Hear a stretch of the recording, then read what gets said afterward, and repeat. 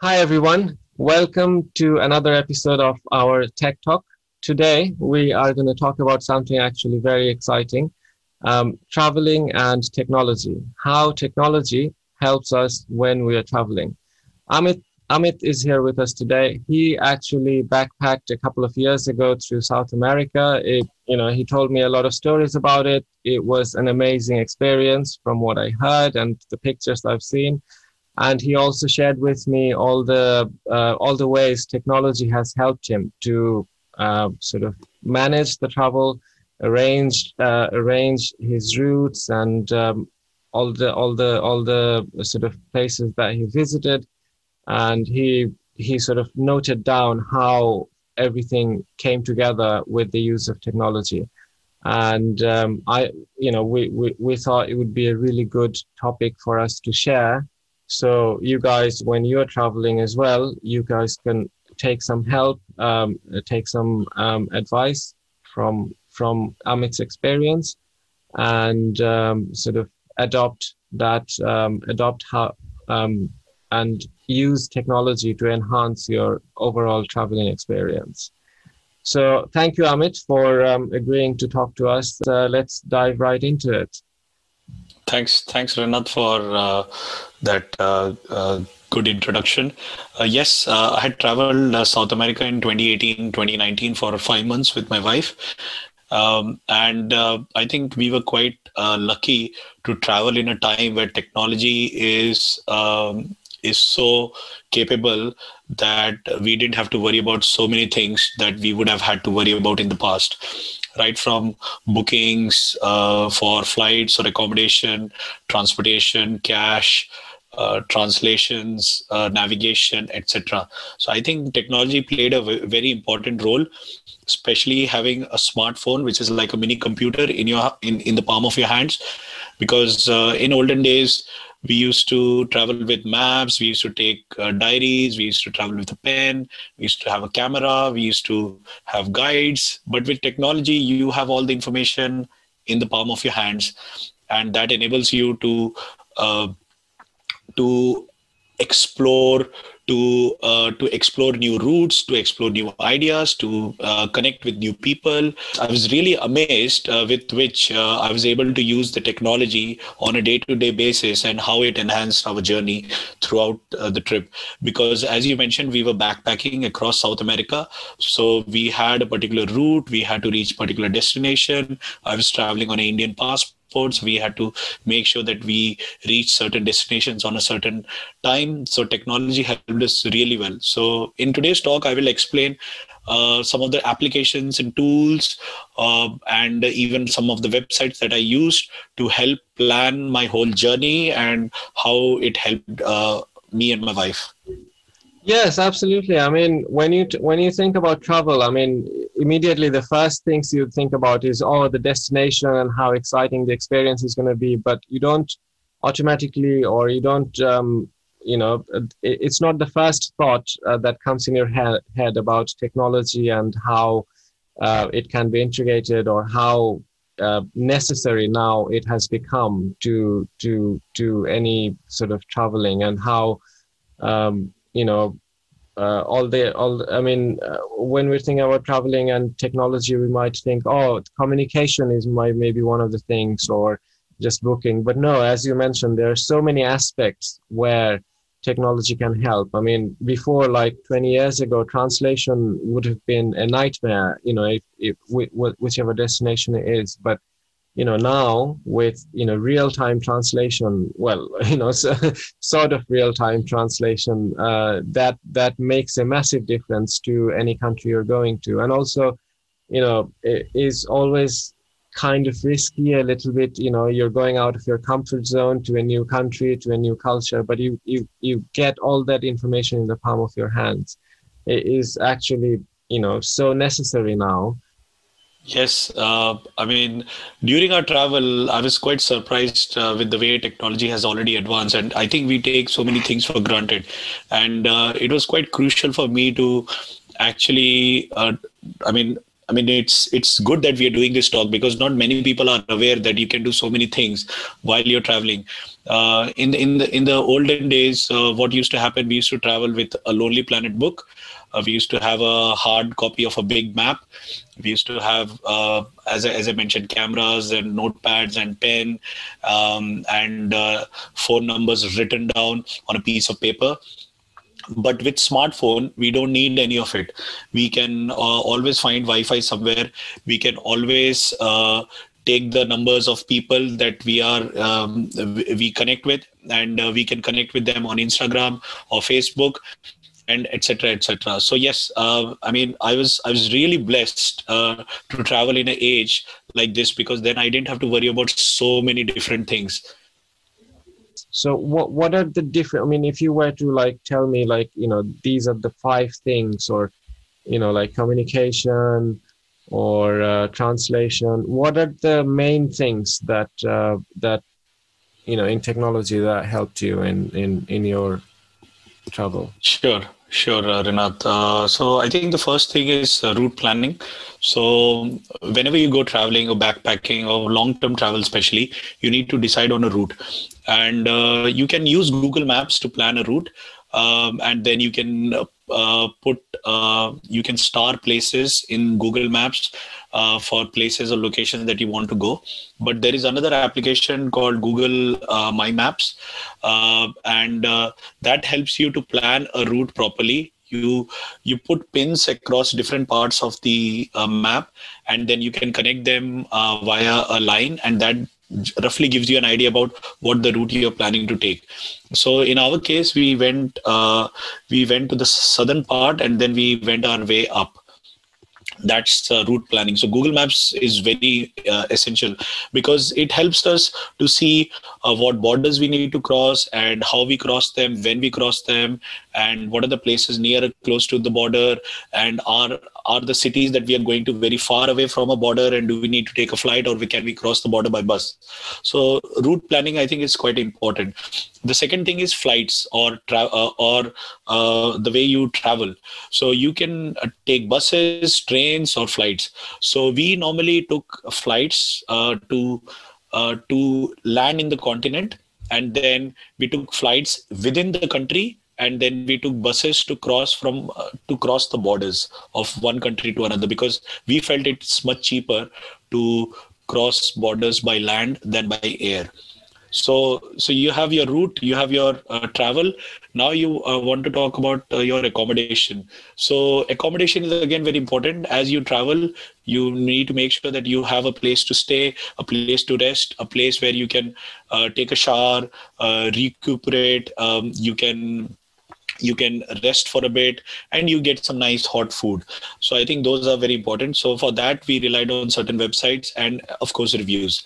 So once your accommodation, travel, and route is sorted, then you think about cash, or how will you make payments.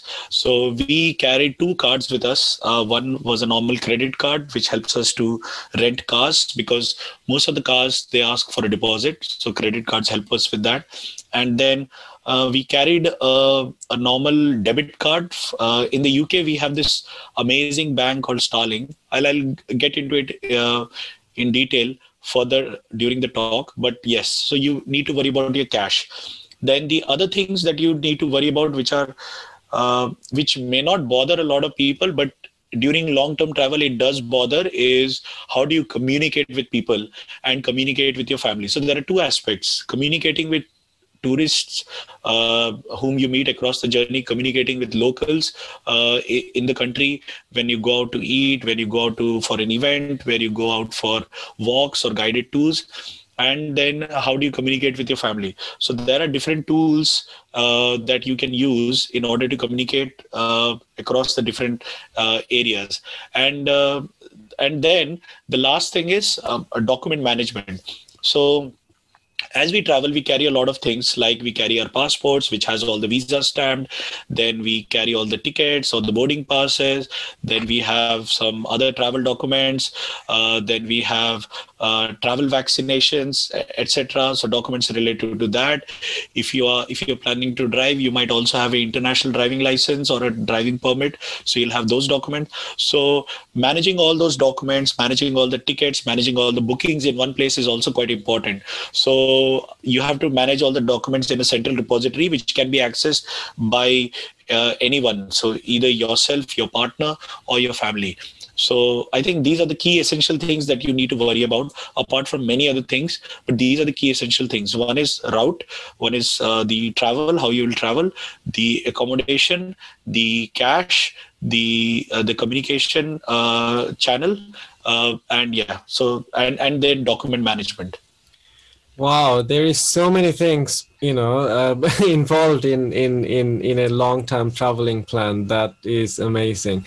And to be honest, one of the things I just noticed is that there is a lot of technology to help, but one of the main thing is organization. You have to be organized and note down all the information and plan beforehand, and that's very important to make like a long-term backpacking traveling successful, because to keep track of all the things that you just mentioned, that is just crazy. And that's one of the places where technology helps us a lot as well, to keep yourselves organized and keep track of everything you've done and what you're going to do. Yeah, absolutely. Yes, wow, yes. This is amazing.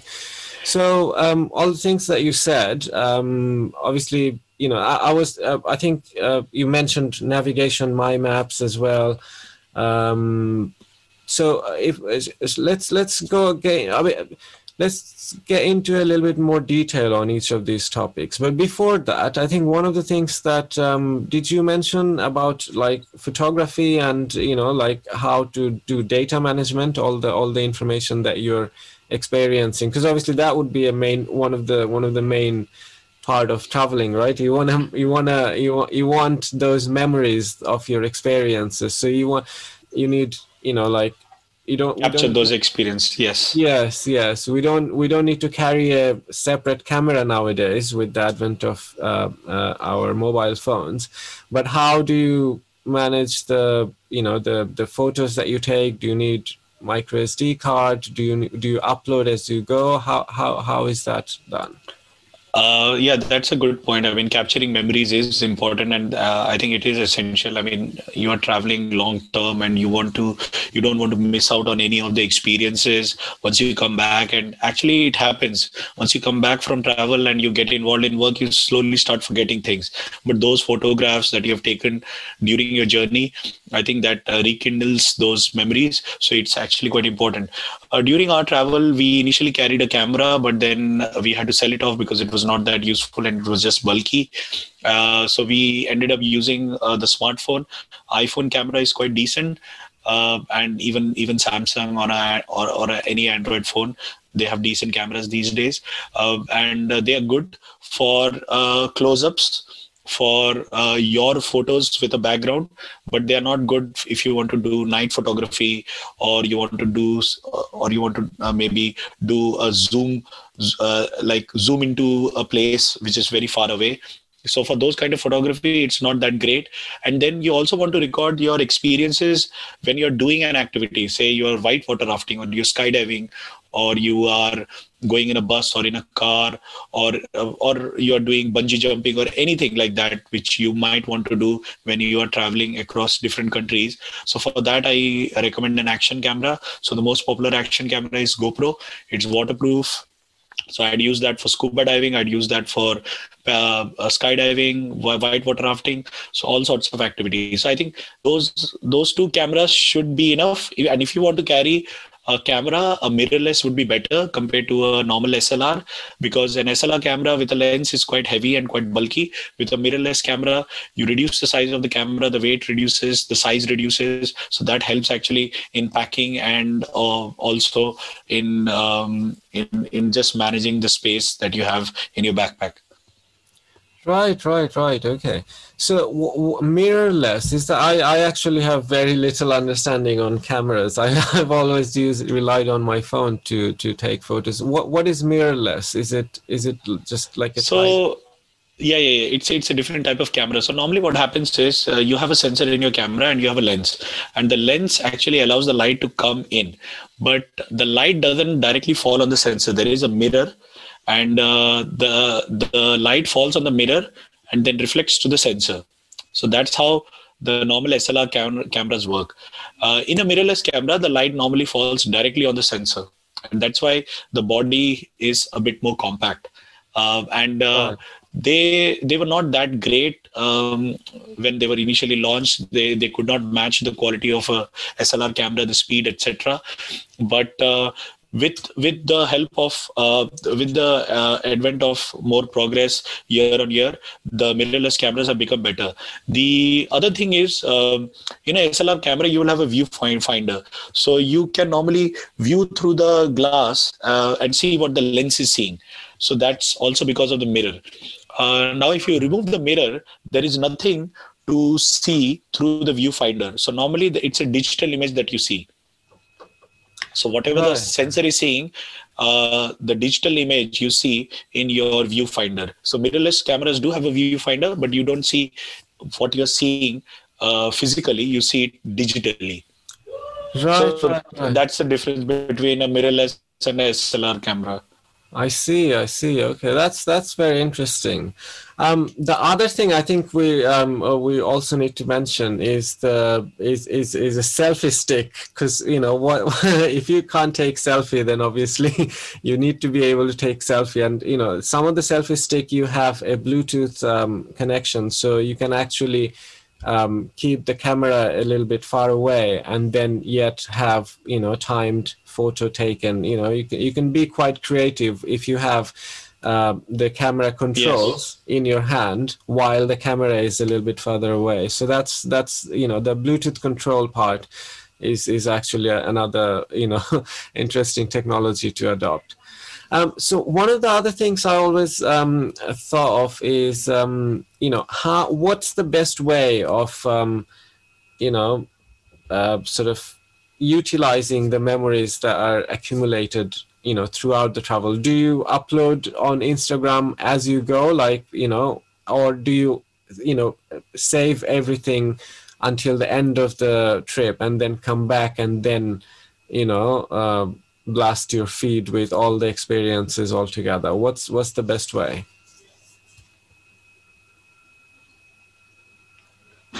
So the best way is to post as you travel, especially on Instagram or any other social media. So you don't want to post everything. You want to post the key things. It's not just for you or your audience, but also for your family. They also want to see where you have been to, what you have done. So it's actually quite important to post on a regular basis. In terms of storage, normally carrying a traditional hard drive is quite heavy and quite big, and less storage is available for the amount of space that you have to physically carry. So we carried a SSD drive, a solid state drive.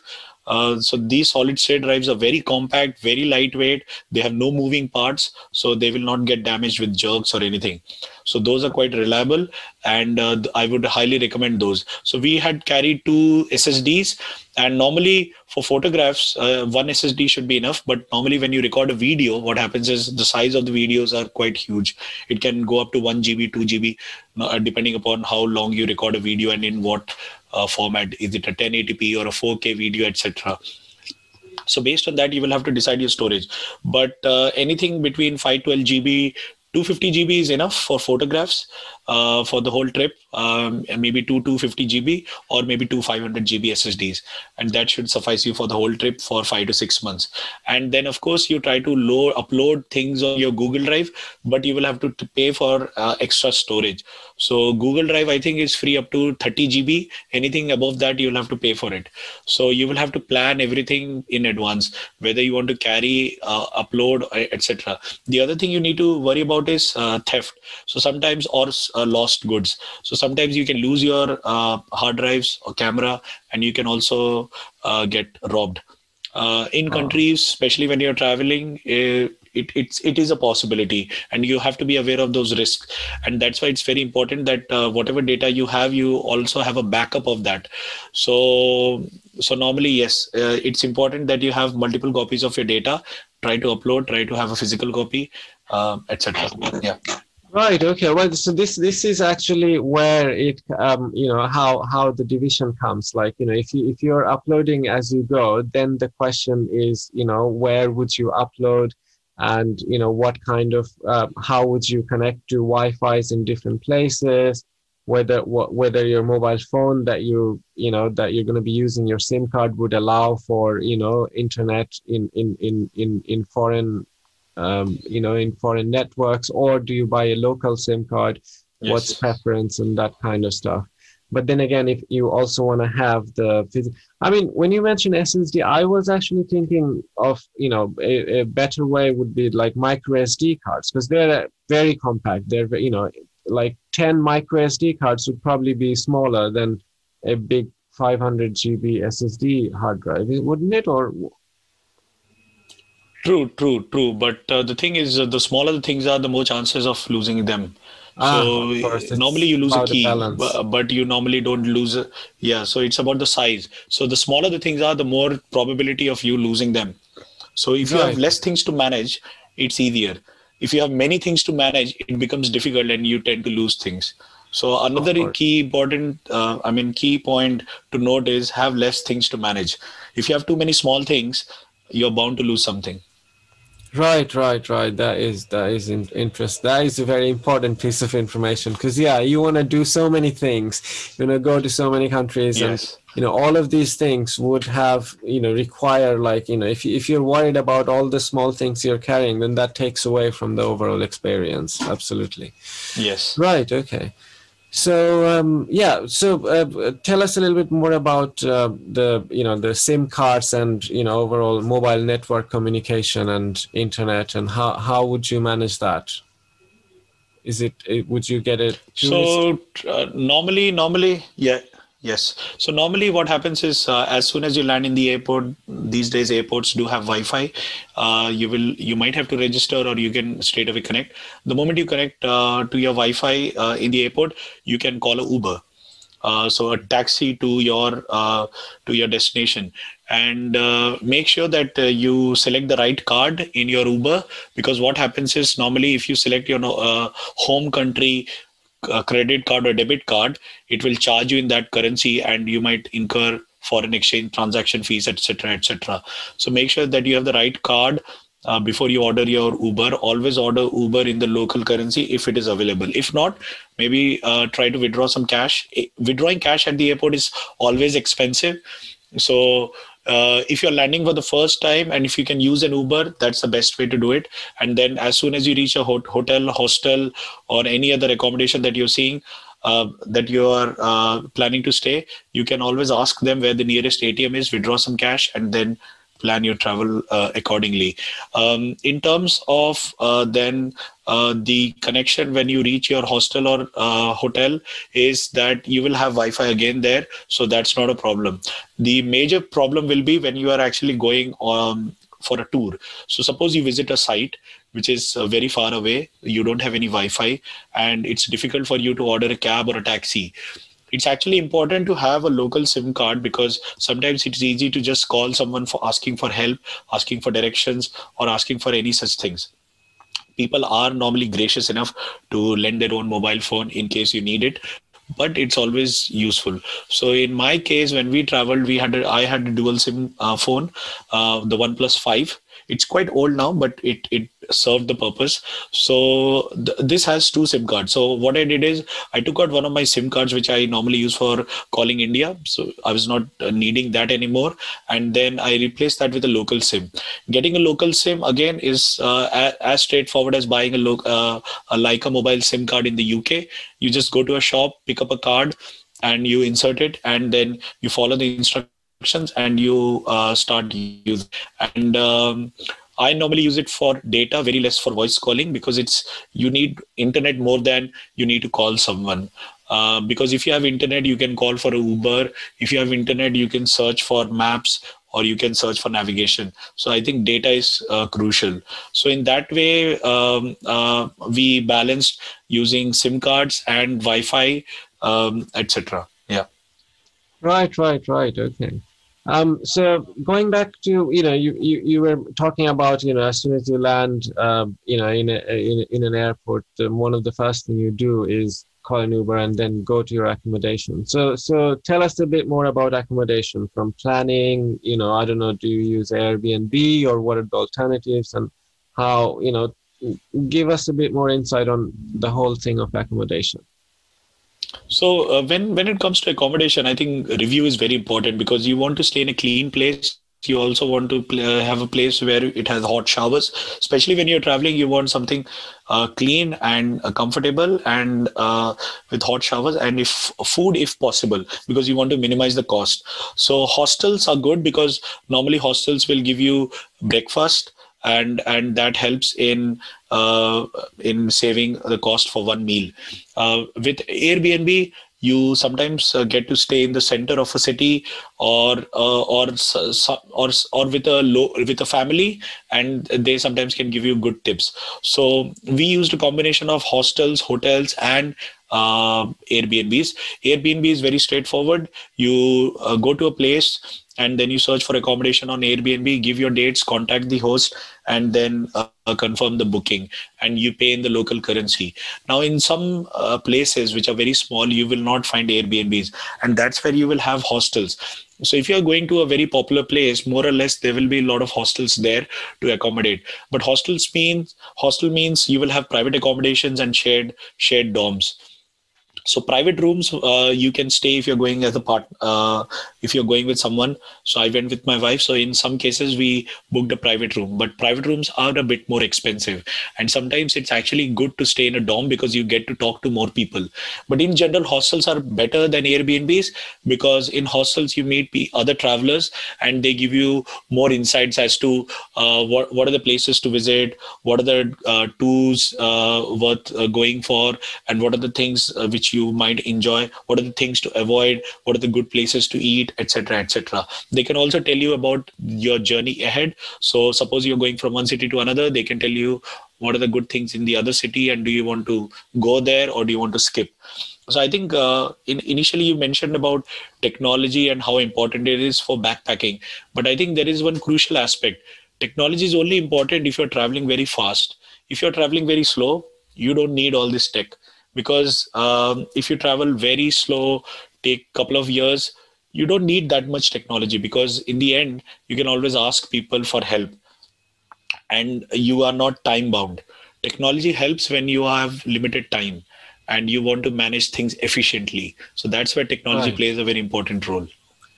Right. Okay. And also, I actually really like the fact that you're mentioning about the benefits of this living in a hostel and that kind of thing, because I really believe in the power of community, because, that opens up to other fellow travelers. You get so much more information. And, I mean, even when we're like, as a developer, when I'm stuck, I go to the forums and, Yes. I ask someone, and, I sometimes I get even better solution to what I wasn't even thinking about. And I can imagine, if you are in a sort of community of people, or always meeting other travelers, maybe you'll never see them ever again, but they might give you some insight on somewhere to go, or, and a very cool feature of, doing something differently, or, that kind of advice is really helpful, I think, in this kind of situation. So it is actually helpful. And what happens is, when you connect with other travelers, they will have their Instagram pages or Facebook pages, and you can actually follow them, and then you can get some ideas. Yes. Like a lot of times what happens is you have a fixed route in mind, but when you meet other travelers, you actually adapt. So that's why it's also important. Don't book everything in advance. Book few things. The immediate leg of your journey. So suppose you're going from A to B and C, D, E. Book A, B, C. Don't book D and E. Have that flexibility, because you might want to change your plan. So you need to have that flexibility in your plan as well. There is a direction in which you must travel, but there should be a flexibility as well. Otherwise, what will happen is you will get stuck, and then you will say, oh, but this traveler was saying that's a very interesting place to visit, but now you don't have any time because you have already booked for a place. So you need to have that flexibility. So normally what we did is we booked, so suppose we are going to a new country, we book a place, and then maybe we book another place. That's it. And we keep all the other options open, because sometimes what happens is when you meet a hosteler person in the hostel, or even your Airbnb host, they give you really amazing tips. And those tips can, like, I mean, I've visited places which was supposed to be just a stopover, and we ended up having the best time of our lives just because the host recommended us what to do, and it was just an incredible experience. So I think that flexibility is quite important. Yes, agile methodology as opposed to waterfall methodology. Yeah, definitely keep yourself some room to, be agile.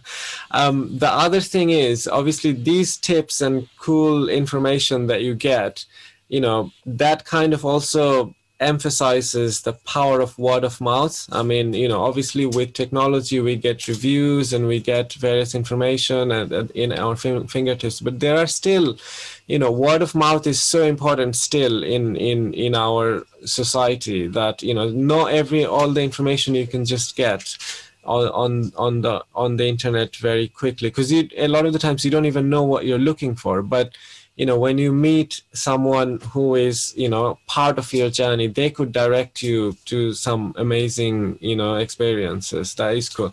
The other thing I actually wanted to add as well, when we were talking about hostels, I used to have some involvement in music and theater and that kind of stuff. And I know of this website called Digs List, which is actually, mostly catered for musicians who do various tours, etc. But obviously it's expensive to book hotels and stuff like that. So there is a community of people where they just let you stay in their couch for one night or two nights, and for a very cheap price. And this is a website where you can get that kind of people who are willing to help you. It's more for arts industry, musicians or theater, but anyone can use it, and it's actually a very good community as well. And they are also all around the world, so it's pretty cool. It is actually cool in the sense that in hostels you do meet all kinds of people, and it's interesting that you mentioned about musicians, because we went to some of the hostels where we actually did salsa dancing, we did yoga. So it's actually quite interesting. You do meet a lot of interesting people. And then we had spent our time in a hostel during New Year's Eve. So we went out with all the people in the hostel on the streets of in Ecuador, in its capital. And it was quite amazing. So yes, you do meet interesting travelers. The other thing about accommodation, I think, which I missed, is reviews. Reviews are important. So whenever you look for accommodation, try to look for pictures. If there is a picture available, I think that will give you a very good idea about how the place is. And look at the most immediate reviews. Don't look at the top rated reviews, look at the most immediate reviews, because that helps in assessing whether the place has been maintained recently or there have been some issues with the place.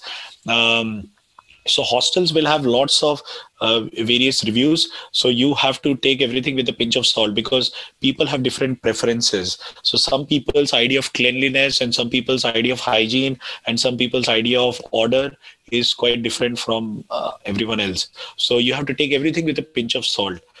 So you look at photos, you look at reviews, you look at where the location of the place is. Is it close to the town center? It's also important to be close to the town center, because that way you can have places where you can eat, cafes, restaurants, pubs, bars, etc., etc. So yeah, that's also important. Right, right, right. Yes, absolutely. Yeah, reviews, and that is one of the things that technology enables us to have. Because before, yeah, we could replace Google Maps with book. Although inconvenient, the information is still there. But Yes. reviews like that, it wasn't possible before the way we have now. That kind of information and insight on where we're going. That is a very cool feature that technology has allowed us to have nowadays. Right. So we've talked about accommodation, but let's come back a little bit, because in order to get to the accommodation, we need to take first book a flight and then get to the destination. So tell me a little bit. Tell us a little bit about flights, how you would book it, how you would plan it, what's the best site, and how you could get potentially, cheap flight rates, etc. What's your advice? So normally, it's good if you can book flights in advance, because the more advanced you book a flight, the cheaper it is. If you book flights very close to the time of your departure, then those will be very expensive. So some of the flights we actually booked way in advance, almost 3-4 months in advance, because that gives us a very good rate. The other thing is travel light. I think a lot of times when we call backpackers, there is a reason they are called backpackers, because everything that they need is on their back in a pack. And that helps in reducing the check-in luggage. And most of the airlines now charge to have a check-in luggage, especially small haul, not long haul, but small haul flights. So it's important that you have everything in a small pack, so it's easy to pack everything. You have less stuff, easy to manage, and so you can move quickly through the check-in and security. For booking flights, I normally relied on Google Flights for first getting an idea of what are the flight options available. And then once I have an option of, okay, these are the flights that are available and these are the times that they're available for, I normally try to book them from the website directly, because that normally sometimes gives you the best deal. If you use Skyscanner, Expedia or anything, these agents sometimes they add on top some amount of money. Expedia is good because whatever price they quote, it's the final price. They don't add anything in the final bill. Websites like Skyscanner, you can select a flight, but by the time you go to the agent website and book a flight, the price has increased a bit. With Google Flights, it gives you the option to book directly with the airline, but sometimes they give options of booking a flight in the local currency, which might look cheaper, but sometimes you have to go to the airline just to make sure that, okay, you can actually buy that flight. So it is important. So I used a mixture of Google Flights, Skyscanner, Expedia and the local airlines, and that gave me a good idea of what to pick and based on the price. And so I think it's also important to understand that you cannot be too finicky about the price. If you're too fussed about the price, you'll never book anything. So if you're booking some things in advance, try to book the best possible things. And if you think that you will get a better deal, book it then. Don't waste your time looking for deal every single day. So yeah, Right. I think that's the best advice. That's actually a very good point. Yeah, I mean, if you spend all of your time looking for deals on everything you're buying, then obviously that would that would be quite exhausting. But actually, about booking flights, I actually have two very cool travel hacks myself. So that let me share them with you as well. So one of the things is, if you use a VPN before booking a flight, and change the country, appear as though you're booking it from a different country. If you're booking the flight from, say, for example, India or Bangladesh, a lot of the times the flight price is actually shown as a lot cheaper, because Yes. third world countries, or non-Western countries, the airlines kind of try to cater for people from all destination or from all departure airports. And if you use VPN and appear as though you're booking from these countries, you get a much better deals. A lot of the times it's worth checking sometimes. It is definitely, yes. Yes, yes. And the other travel hack I have is, a lot of the times, sometimes your flight is So if you're, for example, going from, say, from London to Denmark, but if you were to go to Dubai with a transit airport being Denmark, then it would have been a lot cheaper. Yes. Yes. So A long layover. Yes. A yes, long yes. So layover. Yes. sometimes it's cheaper to buy the longer flight, but then when you reach the transit country, you don't use the rest of your flight. You just come out in that airport. That way you end up saving some money. And there are some websites which actually cater for this exact kind of hack. So they will find out all the different route options where your destination, if you make your destination the transit country, and then you just don't use the rest of the flight and you come out in the transit country, and sometimes it works out being quite cheap because so these are the two hacks. I can't remember the websites right now off the top of my head, but I'll put it in the description so the viewers and listeners can check those websites. They actually cater for this kind of travel hacks. That is interesting, but I think we have to be careful, because if you're booking a flight to a destination and you just get off at the transit, then you have to bear in mind that your return journey may not be possible. So it might be only lucrative if you're traveling in one direction and not planning to come back using the same airport. So yeah, I mean, I think that's a very good hack, and I would definitely like to try it. But I would like to try it in a place where I'm going in a single direction and I'm not coming back, because then it would be tricky. Because maybe you're coming back by road or by other means. And then of course, it depends on the situation on how each of these things would be more useful. But definitely. Right. Okay. So we talked about flights. We're going to a destination. We talked about accommodation, how we're going to manage that.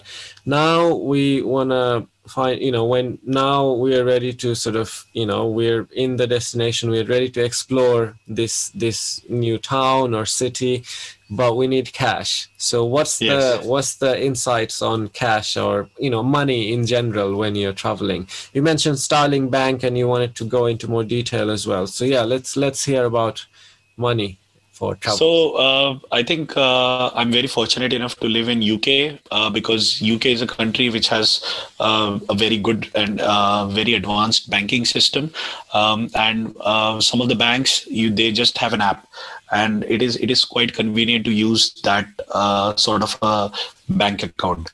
So in UK you have multiple fintech banks of the techno function banks, which are only a mobile app, which are not there. They don't have a physical branch. One of the most popular ones are Starling. Then you also have Monzo, you have Revolut, and then you have few others. Now, during my travel to Europe, before we did the South America backpack, we experimented with a lot of other cards, and then we came to the conclusion that Starling works out the cheapest, for the simple reason that Starling allows you to withdraw cash on a daily basis, and they put a limit on it, but it's a daily limit. Whereas banks like Monzo and Revolut, they allow you to withdraw money in a currency which is, say, euros, but they have a monthly limit. So you can only withdraw up to £250 in a month. Any amount over and above that will incur interest. Whereas in Starling, you can withdraw up to £300 per day, free of cost. So suppose you withdraw £300 on day one, you can't withdraw anymore. Then day two, your withdrawal limit gets reset and you can withdraw another £300. And that was a game changer for us, because we wanted that flexibility of being able to withdraw money without paying too much of tax or interest.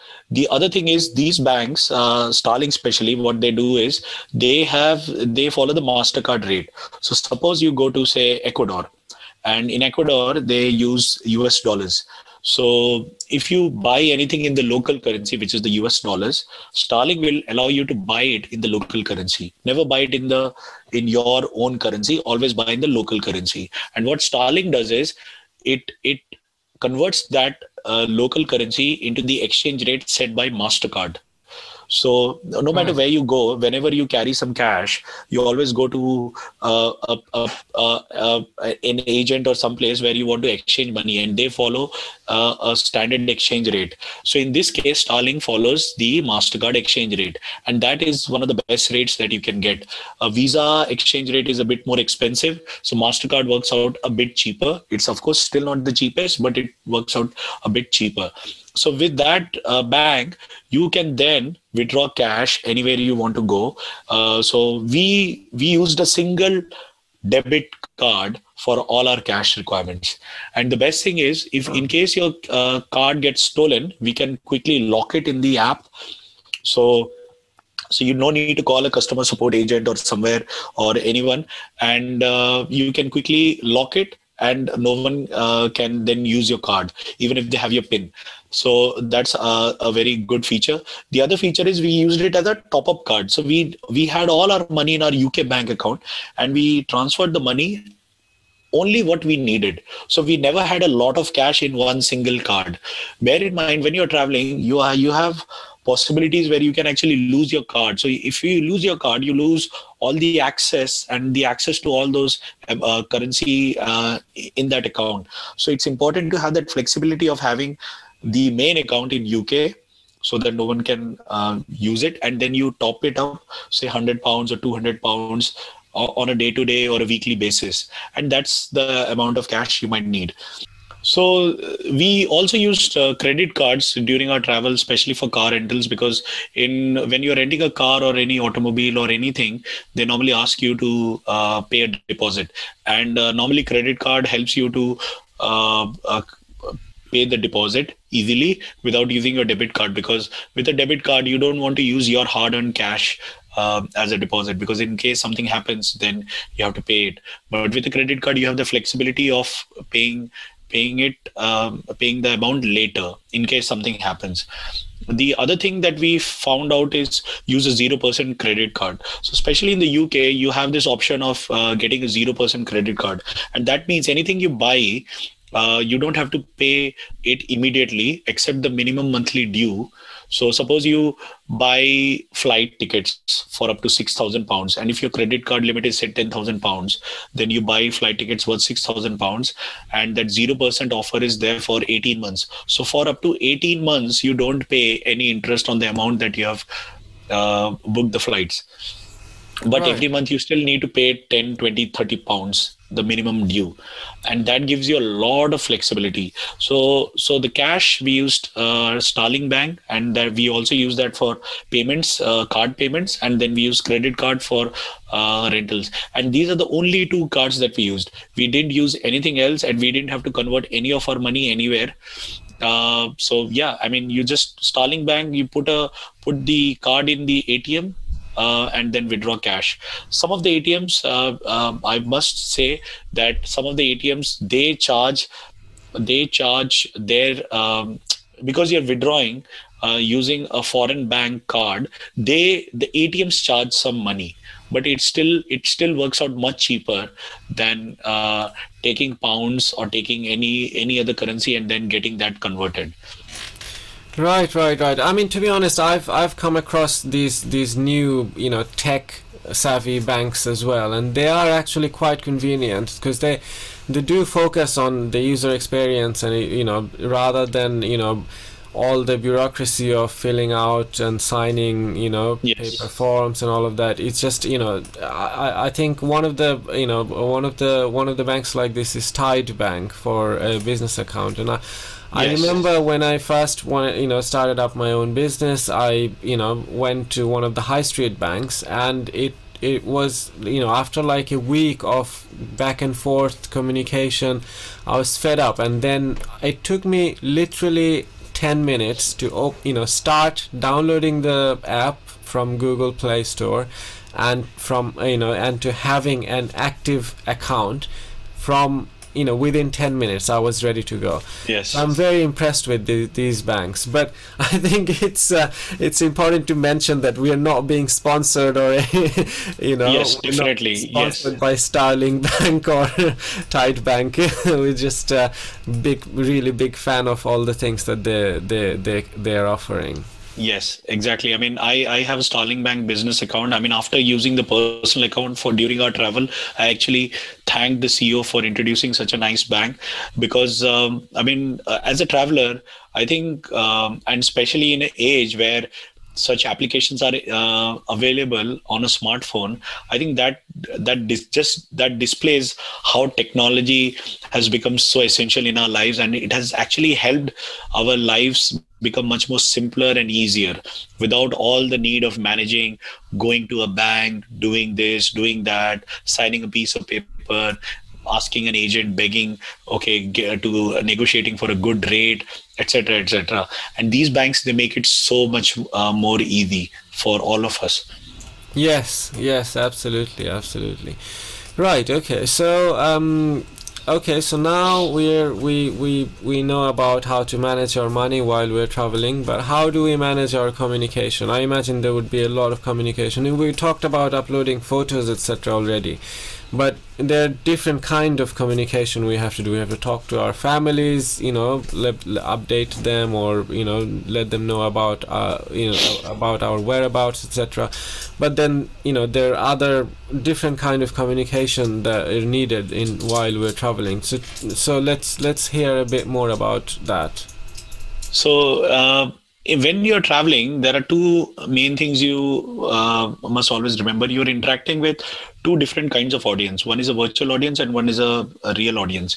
The real audience is people in your hostel, the people in your tour guides, or the people in your tour, the places you visit, the restaurants, the cafes, the bars that you visit. So those are the real people you interact with. And then you have the virtual people, and the virtual people are people who are followers on your Instagram, who are followers on Facebook, and people on your contact list whom you communicate using WhatsApp, and also your family who's not traveling with you. So for different types of things, you need different types of communication. So for when it comes to family communication, you have Instagram, you have Facebook, you have WhatsApp. So with these mediums, you can easily connect with them. And then you have Google Chat, you have email, Gmail, etc. So you can actually quickly communicate with a lot of people who are not there physically with you. So this is virtual communication. When it comes to physical communication, language becomes a barrier, especially when you are going to a country and say you're visiting 10 different countries and each country speaks a different language, then it becomes a bit more challenging. In order to communicate with the local people and trying to explain them. So we were lucky that in South America, the places that we visited, they spoke only two languages, Portuguese and Spanish. So what I did is I downloaded the app Google Translate, and then I downloaded the language pack, Spanish and Portuguese, and then I I I I saw that there was a pattern of sentences that I was using every time I communicate with someone. I always ask for how to go, where to look for accommodation, uh, and because I was vegetarian, I always used to say that, okay, please don't add meat in my food. So those are some of the sentences which I use regularly. Or I could also ask for, okay, how to book a cab, etc., etc. So some of the sentences that that you use frequently, you can actually translate them, and it's there in your history. So as soon as you find someone, you just show them the text, they read it, and they can type it in the app and they can show it back, and it's translated. If you have data, what you can do is you can do real-time translation. So as you speak, it translates, and then the other person can actually see it, and they also speak something, it gets translated, and you read it. So those are the two different kinds of communication. The other communication which I think I missed is when you have to talk to your banks. So suppose you want to phone someone in your home country, say your credit card is having an issue or you are having some other problems. So Skype has Skype credits, and then so does Hangouts, Google Hangouts or Google Voice. They have some call credits, and with those call credits, say you top up for £10, with those call credits you can actually call a landline number from your phone using data. Now imagine you're Right. calling the support number for a bank or a credit card. Say you're calling the call center. So it's a landline number. You're calling a landline number using your phone, using data. using Skype or Hangouts, and that just like blew me away, because I was like, wow, I can make. I need to be connected on a data network, so I need to be connected on a Wi-Fi, but I can make a landline call, and it is not that expensive. It's like 1p per minute, so it is so cheap. And when it is so cheap, it just enables you and it frees up your mind, because you don't have to worry now about how will I make a call to UK from Brazil, which is so far away. I might have to pay so much money just in calls. But no, you don't have to do any such thing. You can directly call a landline using such thing. So this just changed the whole game, because even when before we started traveling, I had to call someone in Argentina to modify the hostel booking. And I called them using Hangouts dialer. I had some credits. I called Argentina from UK using data, and it was so cheap. I spoke to about 2 or 3 minutes. I didn't have to even worry about how much time I'm talking for. So it is that simple. So I think these are the tools that actually helps you when you're traveling. Yeah, that is very cool thing to know, actually. I mean, a lot of the times you know, even if you're not traveling, a lot of the times you do come across situation where you have to call landlines of, you know, different authorities, you know, in different countries, and it's actually a very good piece of information to know and utilize in future. That's actually very good to know. I didn't know. I mean, I knew about VoIP calls, you know, various Yes. VoIP calls, but I didn't know Google Hangouts can, you know, can do it. Because obviously, you know, something, you know, from a big corporate like Google, you know, you can rely a little bit more that their software or their services would be a little bit more reliable in different ways. So So they do that, and they, of course, it costs you money, but at least it makes your life so easy. yes, yes, absolutely, and that's the whole point, isn't it? With technology, that's what we're looking for. So you mentioned Google Translate, obviously, but then I've heard about Google Lens. Is that another tool that we can use for anything in while we're traveling? Yes, yes, yes. Google Lens actually helps when you are in restaurants and you're looking at a menu. Right. So, so Google Lens does real-time translation. So suppose you have a menu in Spanish or say Portuguese, and you don't understand and you don't want to feel embarrassed in front of a waiter. So you just point your phone's camera to the, or open Google Lens in your phone, and then point your phone's camera to the menu, and Google Lens will replace the text in real time. So as you're moving, you can see the alphabets getting translated, and you can actually read. So suppose something is written in cerveza is beer in English. So it will translate cerveza into beer, and it will show beer instead of cerveza in real time. Wow. And that is a very interesting tech that I think that helped us a lot, especially when we had to look at menus. Of course, I had data, I had a SIM card, I had the language packs available, so it was quite convenient. But I think such things makes your life so much easier, especially when you have to look at text translation. Because a lot of player times, what will happen is you are hiking and you're going to a remote place, and you have some text written, but you don't understand where it is, what does it mean. And if you have a phone that can translate that immediately for you, I think that's a huge benefit, because then you don't have to wait for a person to come to translate you that text. Now you can in real time translate the text and move on. You can take a decision and you can move on. Right. Okay. But are you not limited by I mean, obviously you mentioned you know, dual SIM cards, etc. But you know, you have to have data in you know, like, is there like a way to like download the whole language pack so you don't always have to rely on So data? with Google Translate, you can download the language pack. So yes, you can download the language pack. Yeah. Right. Right. Okay. So it And does help. you can do the same with Google Maps as well, can't you? You can download Google Maps, your yes. your whole you know, the area that you know you're gonna visit, you download it beforehand in Wi-Fi, so you have it in your phone. But Google Maps has a limitation. The problem with Google Maps is remote places, hikes, etc. They are not mapped that well. There is another application called Maps.me, and we use that quite a lot, even for and especially for offline navigation. The problem with Google Maps we faced is, especially when if you are driving a car or if you're going on a hike, it's not that great. So we relied on maps.me. It is it's a free app, and you can download maps of particular areas and then you can delete them. And they give you local information really well. So even routes which are for hikes. So suppose you're going on a hike and you rely on GPS, but you're not sure where the route is going. Maps.me is very helpful. Google Maps, you cannot see routes for hikes. And then we also use Maps.me for navigation in car. So you download the map and you put the navigation, and then it will just help you navigate using maps in real time, without worrying about data, because you've already downloaded the maps. Right. Okay, I mean, that I was gonna actually, next thing I was gonna ask was about navigation, and it's good because a lot of the times we're just a lot of us are just blindly reliant on Google Maps and don't know any other alternative. It's really good to know the alternatives and their benefits and their features that you don't get in Google Maps. I've heard about this other one called Waze as well, Waze app. That's quite another popular alternative. So why do people use that one?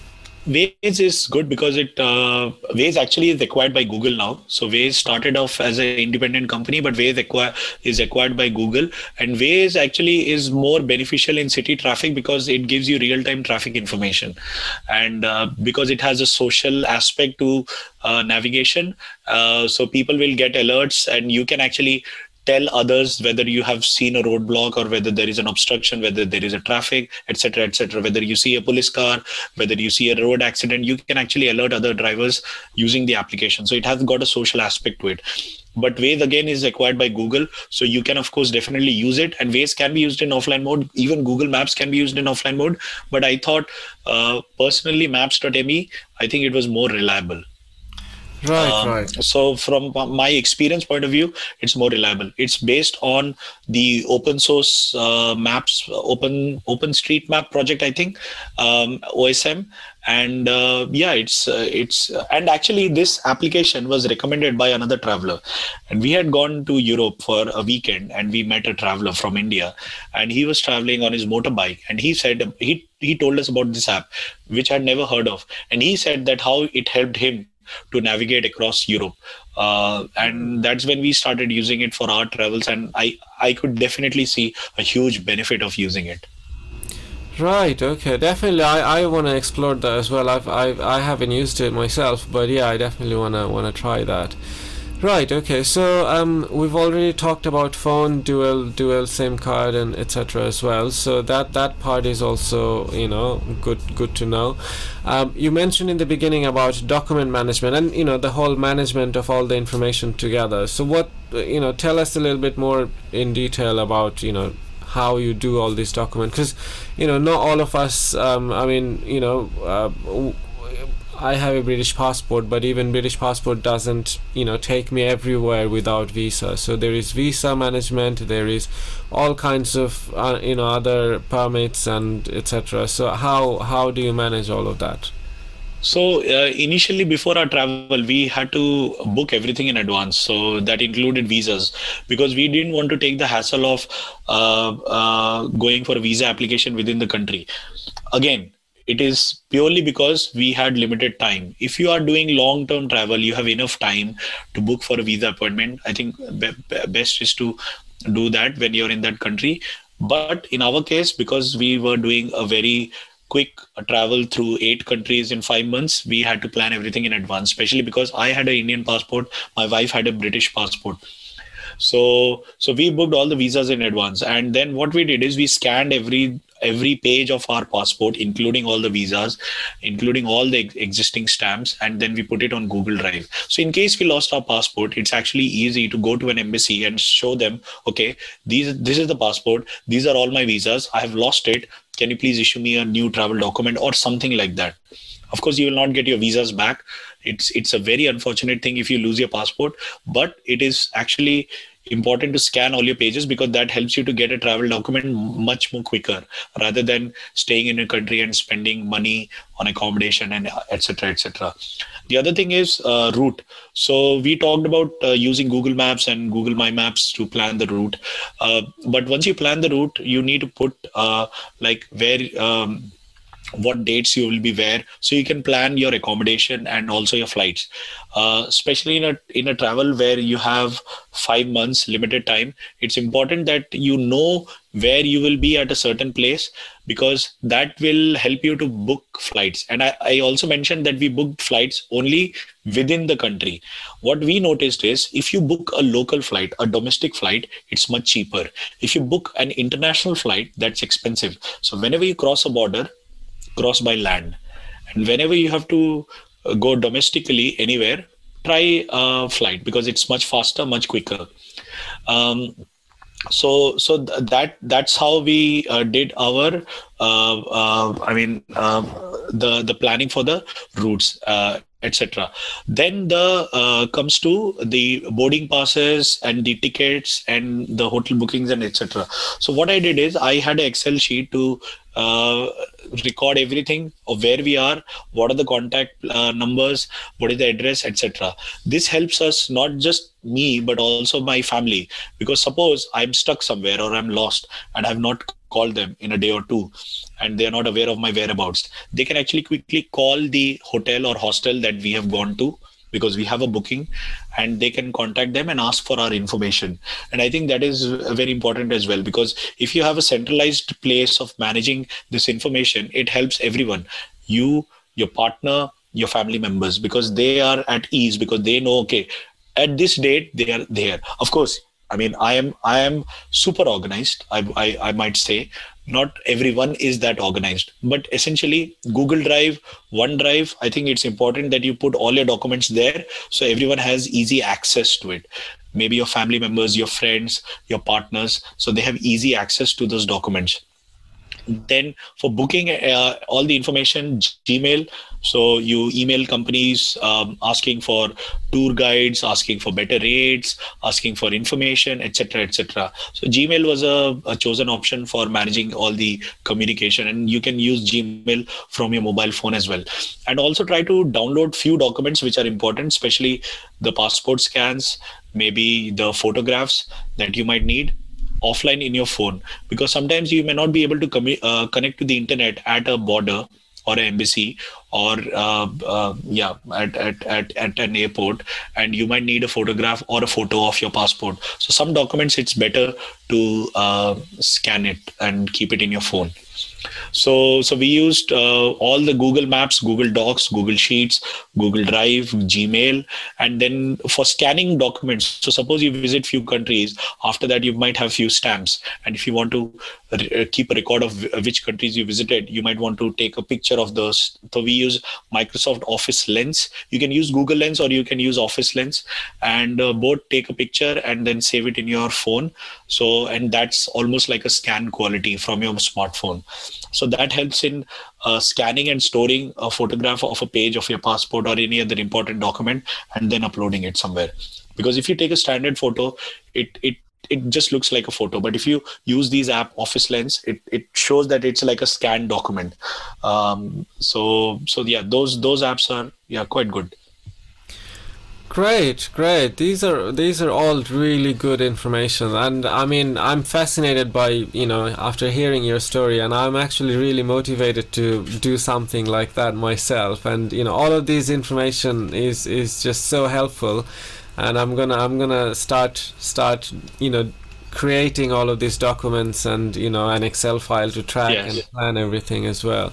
And I do recommend this. I mean, even though I don't have a frame of reference because I haven't backpacked, but yeah, just listening from Amit, I'm just so excited, and I would recommend that to our viewers and listeners as well. It is definitely one of the things you want to keep in your bucket list, and wanna give that a go. So I think I have a good understanding from start to finish. We covered from flights to what you're gonna do and how you're gonna eventually come back, and an overall management of the whole travel plan. Do you have anything else that you want to add for our listeners and viewers? I think one last tip is if you want to save on accommodation, book a overnight journey by bus or flight, so that you can save on some accommodation cost. So what we noticed is that if you're traveling to, say, in a country, you're traveling from one city to another. If you go by bus, you first save a lot of money because it's cheap. The second thing is you save on accommodation because you're sleeping in the bus for the night journey. So you save on accommodation, and you reach the destination by morning, and then you can freshen up and then start exploring. And in South America, some of the buses, they are really luxurious. You will have a TV with movies, and you will have recliners, and you will get blankets, you'll get a water bottle. Some people even give you some food, etc. So depending upon how much you can afford, you can actually travel luxuriously in a bus, and it is so comfortable that we actually quite enjoyed our traveling in buses. There was actually in one of the buses, there was actually a person handing out blankets, food, and etc., etc. And they had different classes. They have different, like, economy and business class in a bus. Oh, right. Okay. That is, yeah, no, I've been to some of these luxurious buses, and they are actually, you wouldn't have the tiredness of traveling. Yes. You could actually have a good night's sleep with blanket and air conditioned and everything. And Yes. yeah, I've experienced that. That is actually quite, they have really made it into like a flight almost, where you get the blankets and the food and everything. Yeah, definitely. That is a really good tip. You could that definitely. I mean, one of the main costs, as you mentioned, is accommodation costs, and Yes. time is also very important. So yeah, you can save on both. Very, very cool tip. Great. So, yeah, this has been a very informative and very exciting, insightful talk. Thank you, Amit, for sharing all of that. Yeah, to our listeners and viewers, I hope you guys definitely have a crack at doing this, even if it's not for 5 months or a year, even if it is for a month. I definitely think it's something that everyone should at least, try and do once in a lifetime. Thank you everyone very much for listening to us, and we will hopefully see you guys again next week with a brand new topic. And yeah, please feel free to subscribe and like, so you can keep listening to our talks, and stay in touch. Thanks a lot, everyone, and bye.